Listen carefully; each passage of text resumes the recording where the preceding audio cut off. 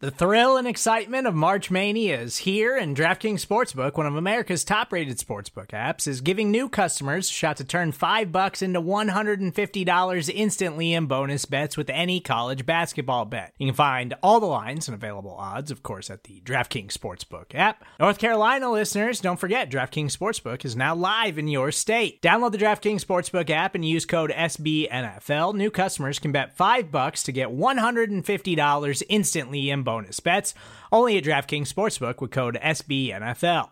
The crown is yours. Gambling problem? Call 1-800-GAMBLER, or in West Virginia, visit www.1800gambler.net. In New York, call 877-8-HOPE-NY or text HOPE-NY. In Connecticut, help is available for problem gambling. Call 888-789-7777 or visit ccpg.org.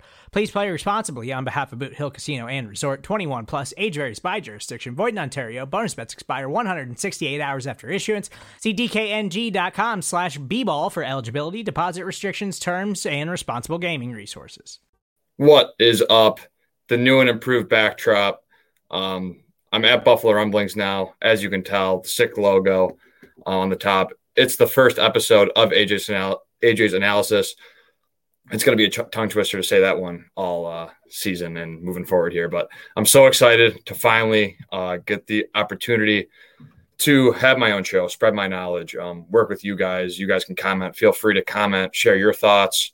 This is going to be a journey, a long ride. It's a big season for the Bills this year. I'm excited to share it all with you. RJ, I appreciate it. New background looking sharp. I really appreciate that.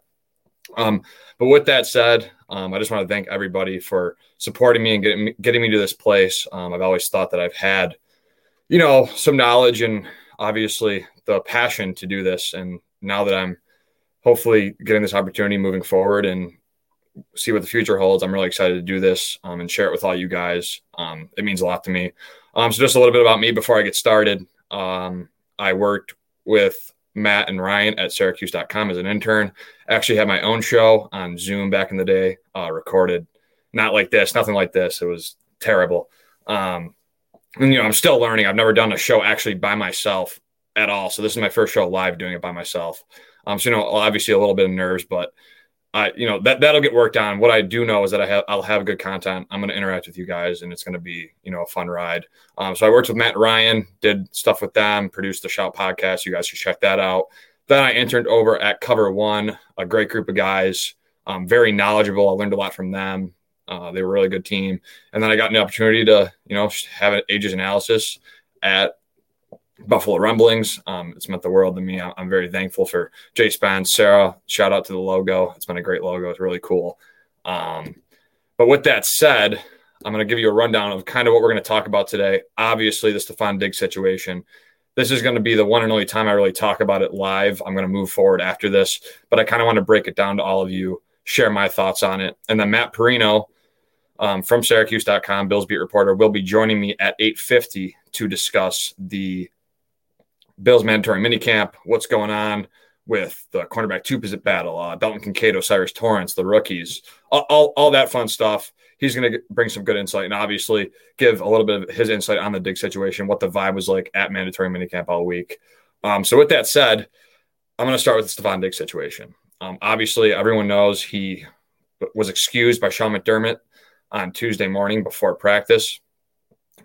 Due to reasons we don't know, but they said they had conversations and felt like it was best to, cool off or take a breath and relax, whatever that means. We don't know, but I'm going to start with the facts, and that's what I want to start with because there's a lot of opinions out there, a lot of speculation of what's going on, what's happening with it all. So I want to start with the facts, what we do know. This is what we do know. Stefon Diggs has done this before in Minnesota. For different reasons. Obviously, it was a contract situation. And that's the first fact. The second fact is he's a very good player. He's a very talented player. He makes Josh Allen better. Josh Allen makes Stefon Diggs better. Another fact is he's changed the whole landscape, culture, the idea of the Bills from the national perspective. That's another thing he's done. That is a fact. I got to look at a couple more of my notes. He's done it at a consistent level. Obviously, for many years, he's done it year in, year out. He wants to win. He has the passion. That's something that you can't really argue Stefon Diggs is like that. That's who he is. Sarah, thanks, guys. Tommy, what's up? Sorry, I'm just responding to some comments here. Donna, how you doing? Kate, hello. Sarah, thank you. Shout out to Sarah for the sweet logo. I'm gonna pop this up on the screen. Sarah made the sick logo on the bottom right corner, which is really cool. So back to the facts. That's basically it. That's really all we do know for certain. Now I'm going to bring you back to the Cleveland game last year, where Diggs kind of had some frustrations, and that's kind of where the frustration arose. Hello, Edward. Hello, Paul. Sorry, I'm trying to balance. This is the first time, so I'm trying to balance all this and get my thoughts through as well. So the Cleveland game, Stefon Diggs went up to McDermott. There was a picture taken of them, or the camera was put on them, and McDermott was kind of cooling Diggs down. I think he had a rough outing that week, and it was something that no one was overly concerned about. It was just, they were in a little rut offensively. That second half of that Green Bay game, you could tell there was a difference in the offense. They came out firing, the first couple, games of the year, short passes, quick passing game. Ken Dorsey was doing really well. The Gabe Davis game against Pittsburgh, where 3rd and 10, first drive, 98-yard touchdown. They were just phenomenal the first 5 weeks, and then it felt like a little rift was beginning in the second half of the Green Bay game after they put up 24 in the first half and then only managed 3 in the second half. And I think Diggs, he spoke about this, and this is the next piece of the puzzle. After the offseason, he kind of went on a podcast row and discussed everything that he's experienced as a Bill this past season, and he talked about that things changed at week 9. Something changed at week 9. And when you go look at the stats from week 9, before week 9 and then after week 9, it is clear there was something different in terms of what the offense was trying to do. Diggs wasn't as involved. He wasn't as involved in the offense. He wasn't getting the targets. He wasn't getting the yardage. Cover One actually put out a good tweet about the production did drop. It wasn't like he said week 9 for a reason. And that's clear. And so that's I think when it kind of started to, the questions, the tension started to rise a little bit. And then you have, your defense the week before the Cincinnati game allows 31 points to Skylar Thompson. Now that was never publicly, announced that Diggs was upset about that or whatnot. But at the same time, when your defense gives up 31 to Skylar Thompson in the playoffs, it's tough because it's obviously going to frustrate you with the history of the playoffs, how the defense has been historically in the playoffs under Sean McDermott.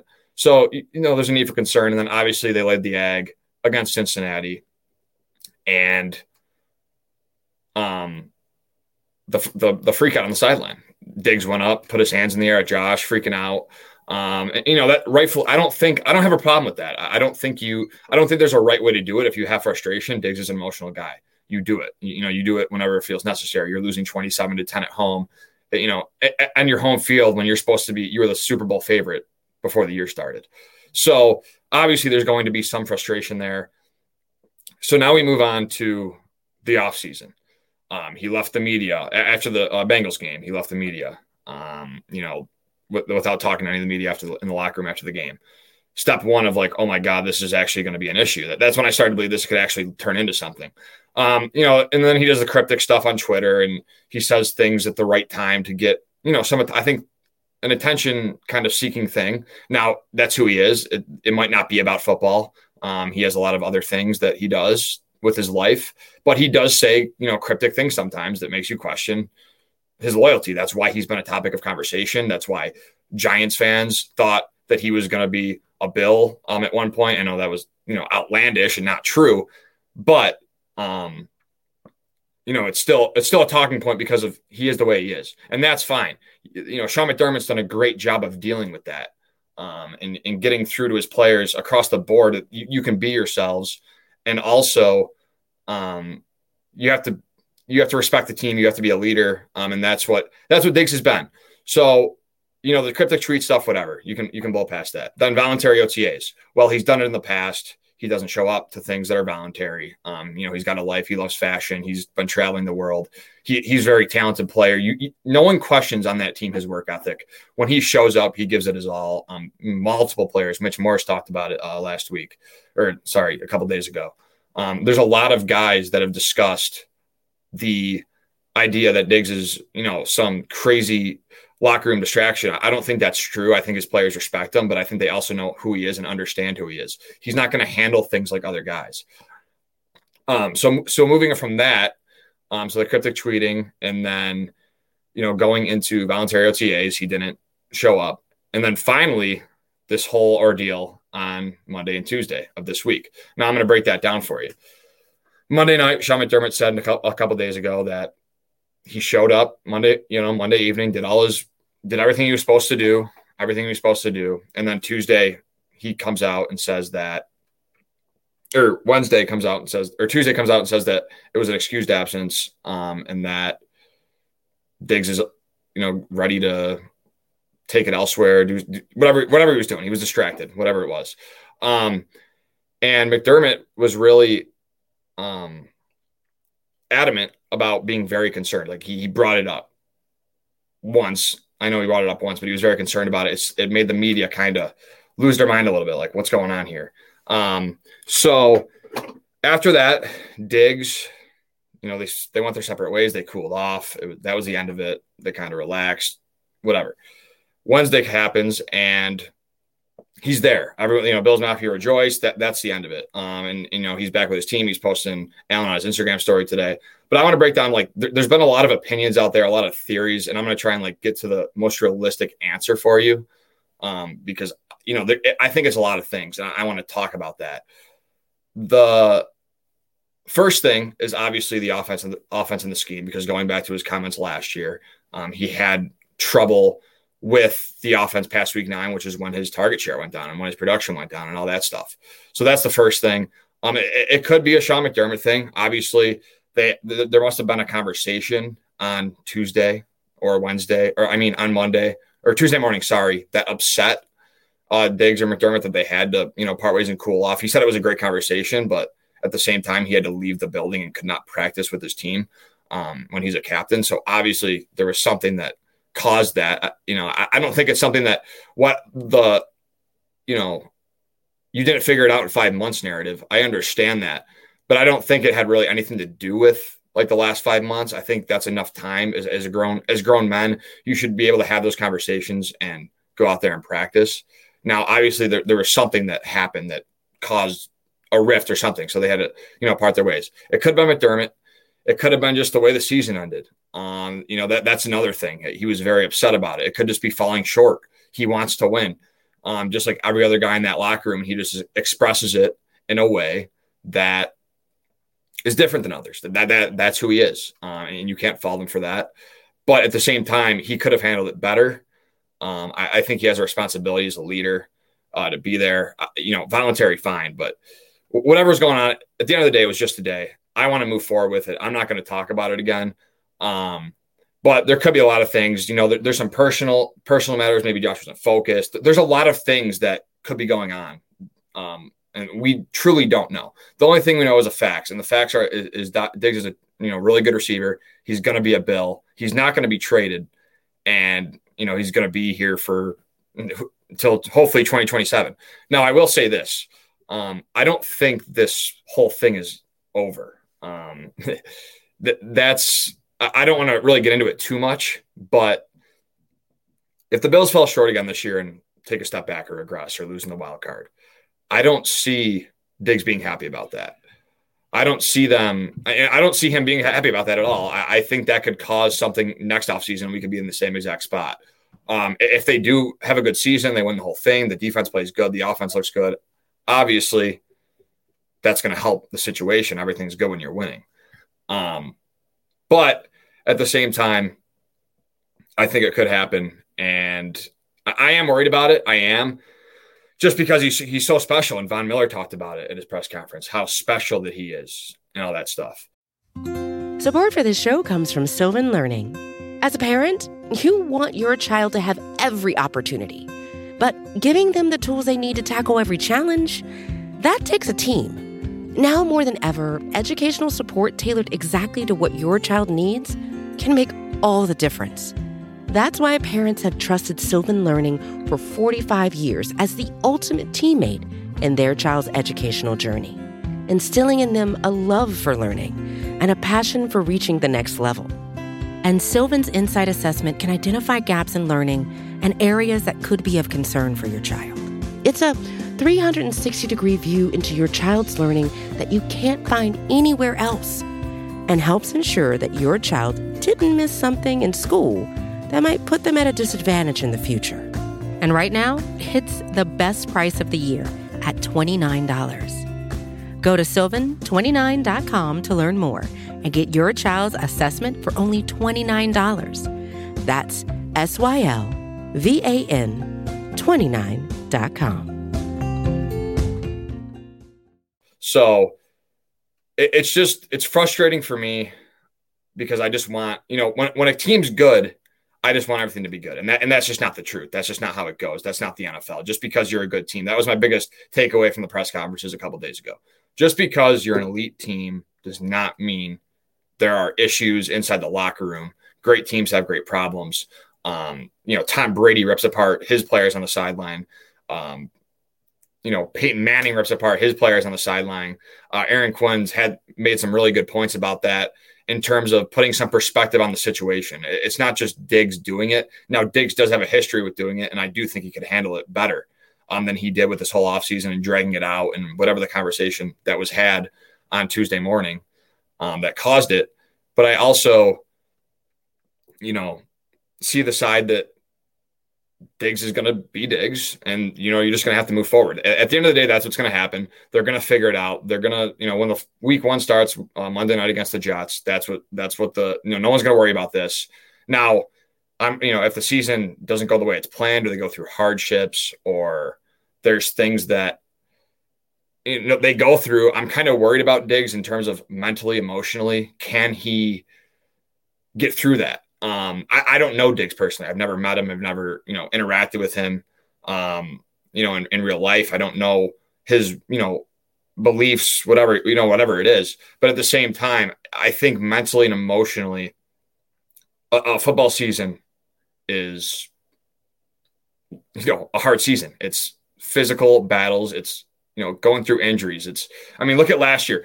You want to talk about last year. Last year in a nutshell for the Bills is, what a team can go through in a season. Now, that was extreme because of the Damar Hamlin thing. And, side note, it's great to see him back out on the field. I think he's going to be a great depth piece this year. He just, mentally, it's going to be hard for him to get back on the field and play again. That's going to be the hardest part. I think physically he's fine, and that's what they've said. It's going to be the mental part. And the same thing with, football is a mental game. And Diggs has trouble controlling that part of his game. He doesn't have trouble running routes. He doesn't have trouble getting open. He doesn't have trouble being a leader. He doesn't have trouble, he doesn't have trouble when he puts on his helmet being the best guy, possible for his team every week, getting open, understanding leverage. He does all the things you ask of him as a wide receiver one. But mentally, he, struggles a bit because he wants to win so bad, and he's very passionate and shows it outwardly. It's take the good with the bad. It's the same with Josh Allen. Josh Allen's really good, right? But he's going to take hits. He's not going to slide. He's going to upset you with the hits he takes, but you take the good with the bad. There's more good than the bad. It's the same thing with Stefon Diggs. And I think the coaching staff and management understand that. The players understand that. There is way more good things when you look at in a perspective of the total 3 years he's been here. There's been way more good things about Stefon Diggs than Josh Allen. Or not than Josh Allen, than bad things. So that's kind of my take on it. I think it gets figured out. I'm ready to move forward. He's been a really good player for the Bills, and you got to outweigh the good with the bad. And there's way more good he brings to this roster than any bad that he brings. For future, and now that I'm off this point, for future reference, I'm going to have trouble. I'm going to have to get used to looking at comments while trying to make points, because I'm trying to read the comments at the same time I'm trying to articulate my thoughts. I'll get there. Bear with me. I do have some interesting stuff and stuff that I'm want to get off my chest about just football for the rest of the year. That's what I do. That's what I talk about. And yeah, Sarah, you bring up a great point that I actually forgot to mention. I think another factor that could be in this whole kind of ordeal is the Chad Hall, Brian Daboll perspective. Chad Hall, Stefon Diggs in 2020 said to Marcel Louis-Jacques, former Bills beat reporter at ESPN, now works with the Dolphins, that he's the best coach he's ever had. Now he's gone. I think that affects the culture. Chad Hall's been around. He's been a guy that the receivers love. They got him a Christmas present a couple of years ago. A huge truck surprised him. You don't see that often for just, a wide receivers coach.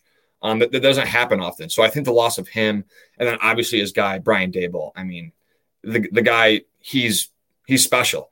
And, I think Ken Dorsey, weighs into this equation too, but I also don't think it's all on Ken Dorsey. Like, there's got to be it's easy to blame the coach and the coaching staff for the flaws. But if you go back and watch that Cincy game, it wasn't just the coach that was the reason that game was lost.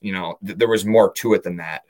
It wasn't just a coach, an offensive coordinator that lost them that game. So there's execution on both sides of the ball. The front four or the front five on the offensive line for the Bills got dominated in that game. The whole narrative before that game was that the Bills' defensive line was going to dominate an injured interior of the Bengals. That didn't happen. So when you get dominated on both sides of the ball, Daquan Jones goes down with a late injury. It's hard. You go through things as a team every year, and it's hard when it happens at the worst time. And, that's all built up frustration. That's what happens. And now I see Matt Perino is in the studio. So I'm going to go ahead and bring him in here. Hello, sir. How are you? Look at this guy bringing me in for a change. I like it.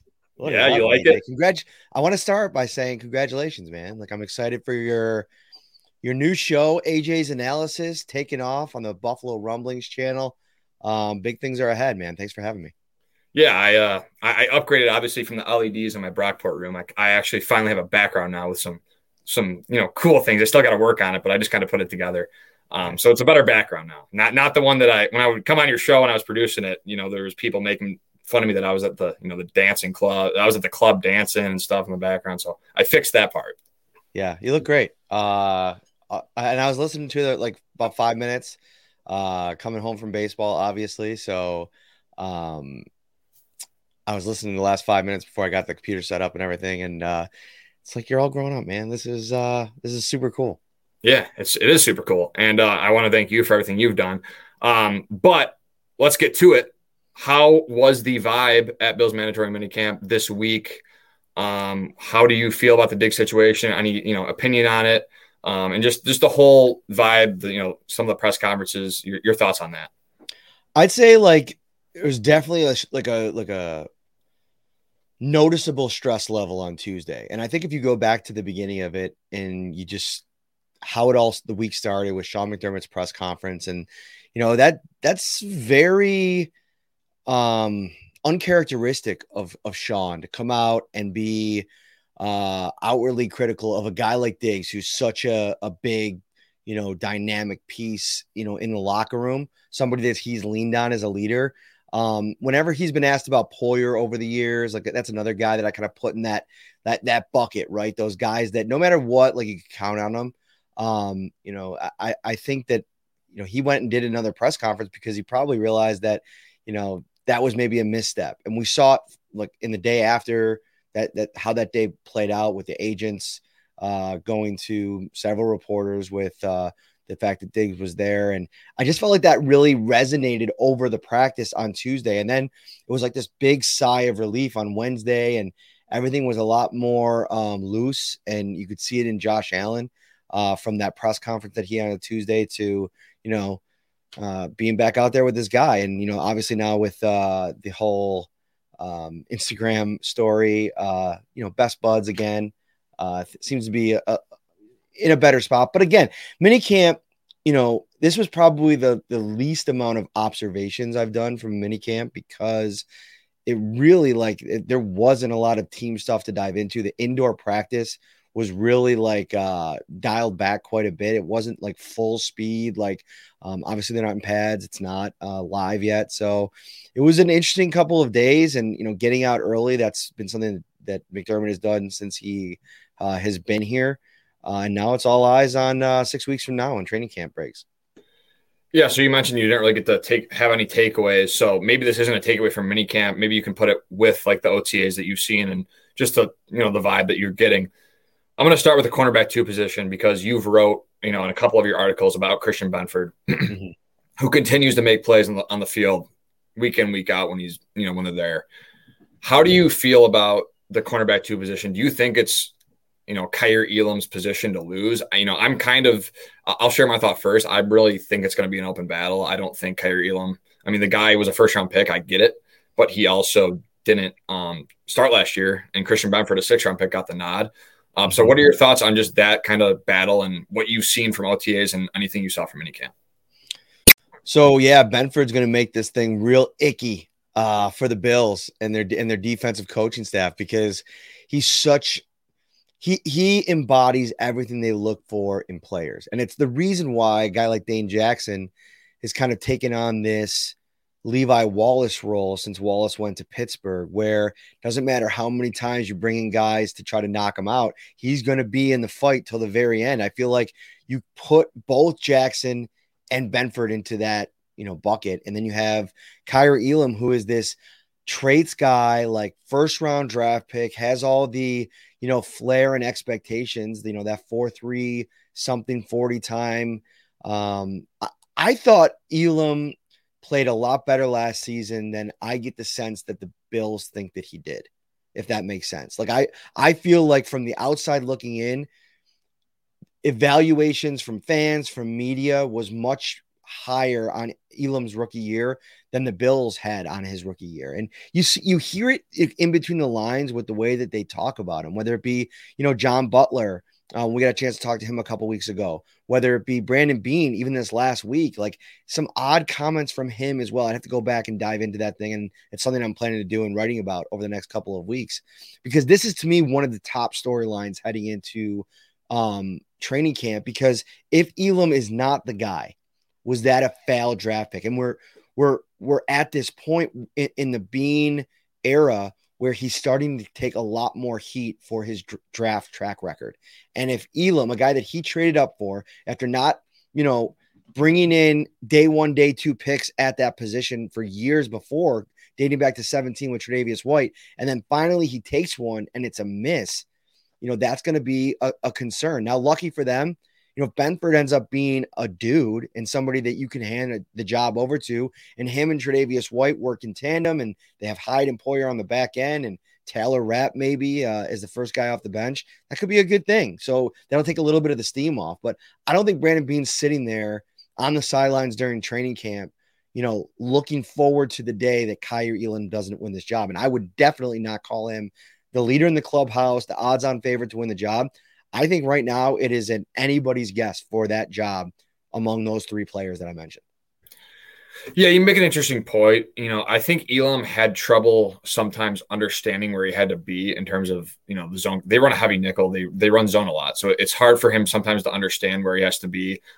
Being mentioned last week or a couple weeks ago that he has trouble in practices and he needs to be more consistent. I think McDermott and the coaching staff are huge on practice and being consistent and showing up. Dane Jackson's a guy who's maybe his play hasn't been the greatest on the field, but on the practice field, he shows up, he's there, he, works hard. And Beane said that Elam does that, but he just needs to be a little bit more consistent with it. So yeah, I think it's an interesting point. I kind of agree with you. I don't think there's a leader in the clubhouse. And I think Elam will benefit from McDermott's change of the defensive style. I think he's going to play more aggressive. I think Elam, he's quick. He likes to play press. He likes to be up in a man's face. That's what he's best at. And that's what he will likely get the opportunity to do if, McDermott's sending 6 or 7 and letting Trey White and Elam play on an island out there. But moving on, I saw a comment here. Sarah Christine, speaking of Elam, is Knox okay? Any news on Knox? Anything you know about that situation? Just the latest was he was walking around yesterday in a big, full leg wrap, one of those sleeves that some of the guys wear. Tommy Doyle has been wearing it throughout minicamp and OTAs as well. He's coming off of that. I believe it was the ACL last year. I've misspoken on that before. I was talking about Bucker with he had the Achilles obviously, and I mentioned it on a show. The ACL, got to keep it all together. He was walking. He seemed like he was walking around okay. I posted a video, a little bit of a slight limp. So we'll be tracking that. He's actually going to have he's hosting his camp in Rochester, his football camp for kids this weekend. So I'm pretty sure there's going to be some type of update because it's open to the media. I wish I could go. I have prior commitments that I couldn't get out of, but I wouldn't be surprised if some of the Rochester media are out there and are able to get a chance to chat with him, get an update on where he's at. We'll also see the highlights from tight end U, which he's planning to go to again this year. So if he's out there running routes, we'll get a look at that with the content that they put out at that camp. Okay, sticking in the tight end room, Matt, you also have written a lot about this guy, the rookie first rounder, Dalton Kincaid. He's another guy that has, made some flash plays in camp. And, the thing about Dalton Kincaid is he's just naturally gifted. And that's the difference, I think, with him and Knox. Knox came in more raw. He has the athleticism. He has the talent. He can get the yards after the catch. And he's a very good player, good blocker, willing to block. But Dalton Kincaid, in terms of receiving, is just naturally gifted, understanding leverage, understanding where to be in the zone. I think you're going to see it, like even in clips, you can see how fluid and smooth he is, just from an outsider perspective. So give me some of your thoughts on Dalton Kincaid, how he's looked. Obviously, the Bills traded up for him. They were interested in him. He was probably, after those 4 receivers off the board, he was probably the guy I wanted if the Bills wanted to go all in on offense and help Josh Allen. So give me your thoughts on Dalton Kincaid. Well, I will say OTAs and minicamp, he's been every bit what you'd hope he'd be. Now, of course, you can't get hit yet. You're going over the middle, operating in that area of the field. Like, it's really safe for these guys right now. So, but to your point, like just the way that he moves and the way that he, gets upfield, like in one succinct motion, like through the catch, to me is what stands out. Like there's no wasted movements. You mentioned the fluidity, the transitioning from, when you're catching passes, like you have to be an expert at directional change. And to me, that to me is what Dalton Kincaid's number one trait is. He can do a lot of things. He's going to be able to win down the field. He's going to be able to work in that short and intermediate area, but it's his transition from looking at the quarterback to catch the ball to then turning upfield and knowing where he is, having that spatial awareness, and then also making guys miss. Like, I don't think we've talked enough about going back and watching some of his Utah stuff. Like, he's really good at not only breaking tackles, but also finding open space after the catch, which is something that it's the complete opposite of Dawson Knox. Dawson Knox seeks out the contact. Like, he's looking to truck stick you. Like, we've seen some of the highlights from him over the year where he just puts defensive backs on their ass. And it's just like, you love that style, like a hard-nosed football player. I think Kincaid might complement him really well. And maybe why the Bills were so aggressive in getting him, because even in a passing game, the way that they attack defenses and the subtleties to their game are a little bit different. Yeah, I'm totally with you on that. Paul asked Von Miller update. Mr. Positive Von, obviously always optimistic that he's going to be back sooner rather than later. I do think he'll be back, sooner rather than later. But just an update on Von, how he's doing. I know he spoke. Any takeaways from how he's doing and where he's headed? It's same old.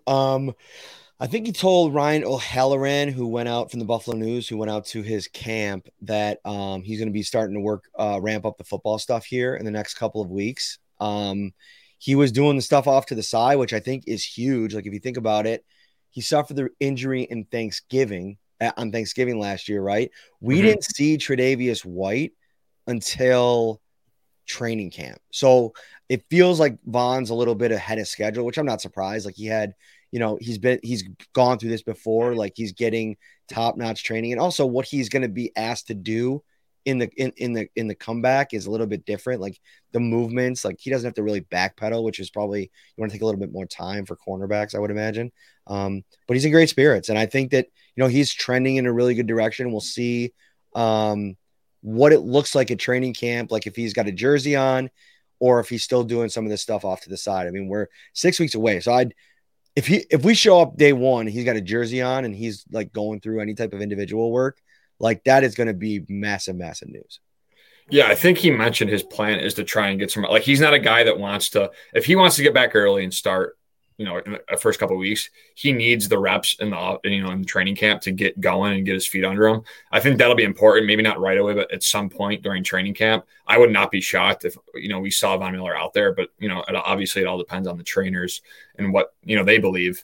So With threats to our nation waiting around every corner, adaptability is more important than ever. When conditions change without notice, quick strategic thinking is crucial. And with obstacles consistently impending, determination is essential in overcoming them. It's this willingness, decisiveness, and resilience that sets Marines apart. With our fighting spirit, we don't just fight battles, we win them. Marines are the constant our nation counts on to fight the unknown. And through adaptable problem solving, we do just that. Learn more at marines.com. Now, we're going to get to Gabe Davis in the receiver room now. Obviously, my friends and people that know me, they think I'm some like Gabe Davis like fanatic. Like I think he's like, the second, whatever, the best wide receiver doing football, which is not true. I think he's, top 10, borderline top 10 in that area. You do have a Gabe Davis poster on your wall just to the left there, right? Like a big one that takes up. Isn't it one of those? No, to the left, like off camera. It's like one of those fat heads. Oh no, you don't. No, I don't. I'm looking around. Like, what the heck? I'm like, I don't have one of those. So just your thoughts on Gabe Davis and any inkling, or I know Deontay Hardy's look good, but it's also OTAs and minicamp, and he's a speedy guy. When I saw Tank Dell down in Mobile for the Senior Bowl, I mean, the guy was excellent, but he ended up getting drafted in the third round just because of size and durability.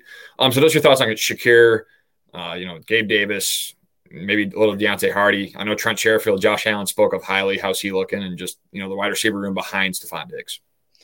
Yeah, like I think for me, Shakir is the guy that makes this really muddy because, and I'll talk about Gabe in a second, but like I mentioned this on our show, and it's like you have like these 5 dudes, Trent Sherfield, Hardy, Khalil Shakir, Dawson Knox, and Dalton Kincaid, who are going to be like scrapping for like any type of like target share beyond Davis and Diggs. And it's like, you figure Kincaid gets a healthy amount. They just spent the draft capital on him. Knox is getting paid. Hardy is kind of getting paid. Like, go look at his deal. Like he didn't come in cheap, especially coming off of an injury. So like, I think he's going to be they're going to want to try to utilize him in the offense. But Shakir, man, like there's something about him. He reminds me of rookie and sophomore year Gabe Davis in the way that you can't keep him off the field. Like he finds a way to make plays. To your point earlier, he's a great practice player. And then that transitions into the games. And so I think that like he's going to find a way to get snaps and probably targets because, Josh trusts him. Like, go back to the Cincinnati game. Everybody was struggling in that game. Khalil Shakir made a huge play that set up a touchdown. If you remember, down in the red zone there, where I think it was like a 40-yard, 35-yard pass and catch. So I really like Shakir. The problem is there's so much competition, and they paid Hardy, which it's going to be interesting to see how they do that. With Davis, I'm more bullish on Davis today than I was a year ago. So maybe, I guess, sign me up for the AJ Gabe fan club or whatever they're calling it out there on the streets. I think he's probably a little bit pissed off about the drops last year and the narrative that's kind of been that's unfolded, that it was kind of a flop when he finally got the number 2 job and it wasn't everything that everybody thought it was going to be. No matter who you talk to, they come out and defend Gabe Davis, Stefon Diggs, Cole Beasley. They've been very vocal on social media about it this offseason. And Davis is in a contract year.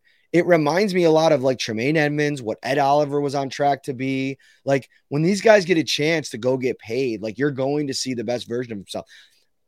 I think, like, I don't know what the targets are going to look like. 154 for Diggs last year, 93 for Davis. Can they keep that up all while like integrating all these new pieces in? Maybe. We'll see. Do they want to get the running backs more involved in the pass game? Is there an offensive role for Nyheim Hines alongside James Cook, who's probably going to get a healthy amount of targets in the passing game? A lot on the plate of Ken Dorsey, and that's his own other conversation. But for Davis, I think he's coming in this year pissed, ready to prove something. And also, the pressure is kind of off in a lot of ways. All this 12 personnel talk, teams are going to have to try to defend that. Teams are going to have to deal with Deontay Hardy's speed and Trent Sherfield's run after the catch ability when he's on the field. I don't know how teams are going to be able to focus in on Gabe. And when teams weren't able to do that his first 2 years, That's when he was really, really good. So I'm really bullish on Gabe Davis in year 4. And I think it's probably why if Brandon Beane can find a number he likes, you want to get that deal done before this season starts and he ascends even further and that price tag goes way up. Right. And right now, Matt, I think he's, Allen Lazard got $11 million a year with the Jets. I think he probably would get a little more just because the Bills drafted him and he, he's done a lot for them. But I think, the Gabe Davis conversation has been happening all offseason, and I've kind of tried to work through it in my head of where, like, why some people are, feel this way about him and why some people feel this way about him. I think it comes down to the expectation after the 13-second game where he had over 200 yards and 4 touchdowns. The people that aren't fans of Gabe Davis say, dude, it was just one game. Like, that's all you did. And then the people that, and those same people, though, also don't realize they're holding Gabe Davis to a standard.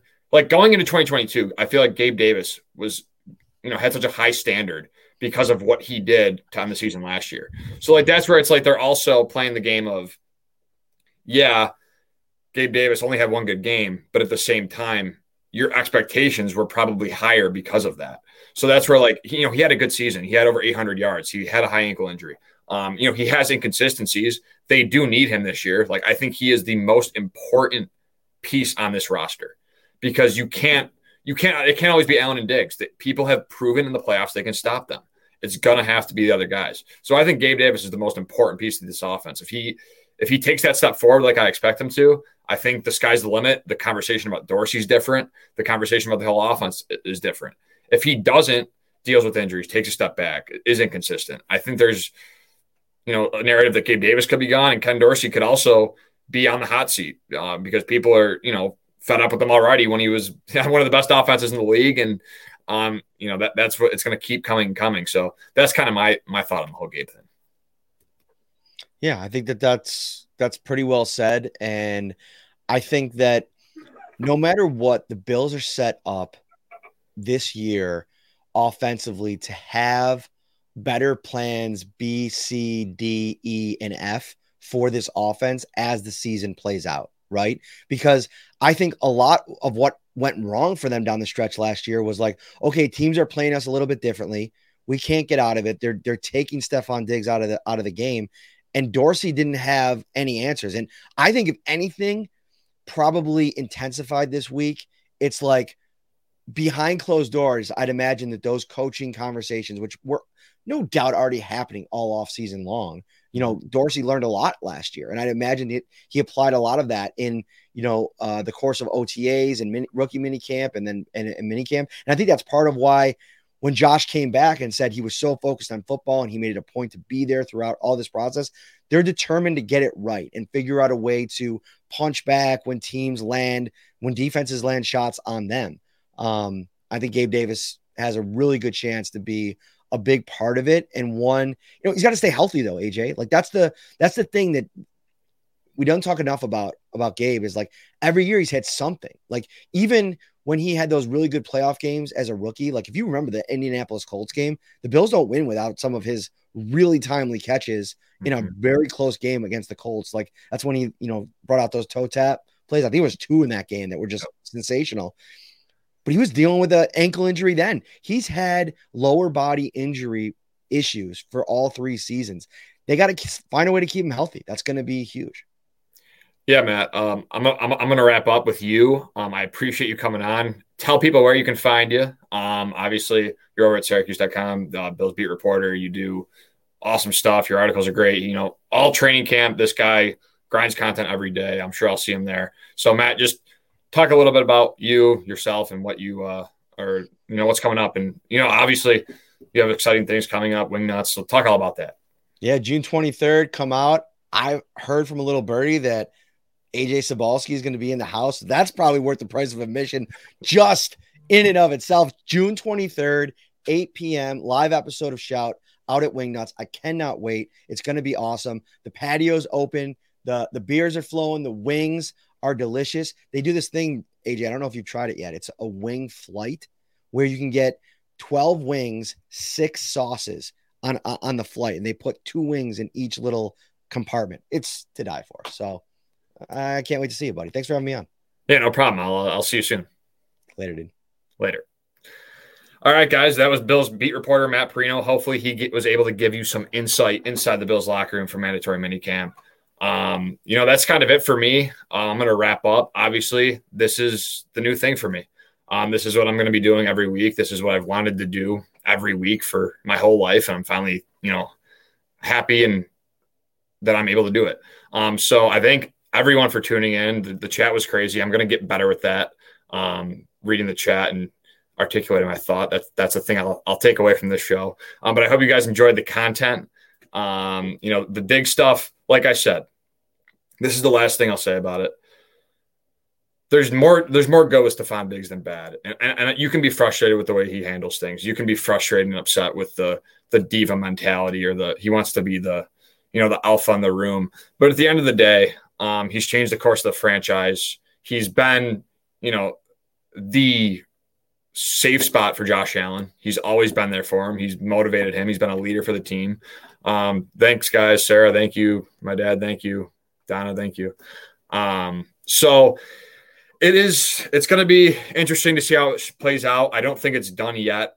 I still think that, the narrative could reappear down the road. But for now, everything's cool. The tension's gone. Stefon Diggs is a Buffalo Bill. He's not going anywhere. And thank you guys for tuning in. This was Ajay's Analysis, episode 1. If you guys could like and subscribe, that'd greatly help and support the channel, Buffalo Rumblings. And I also want to thank Buffalo Rumblings for the opportunity.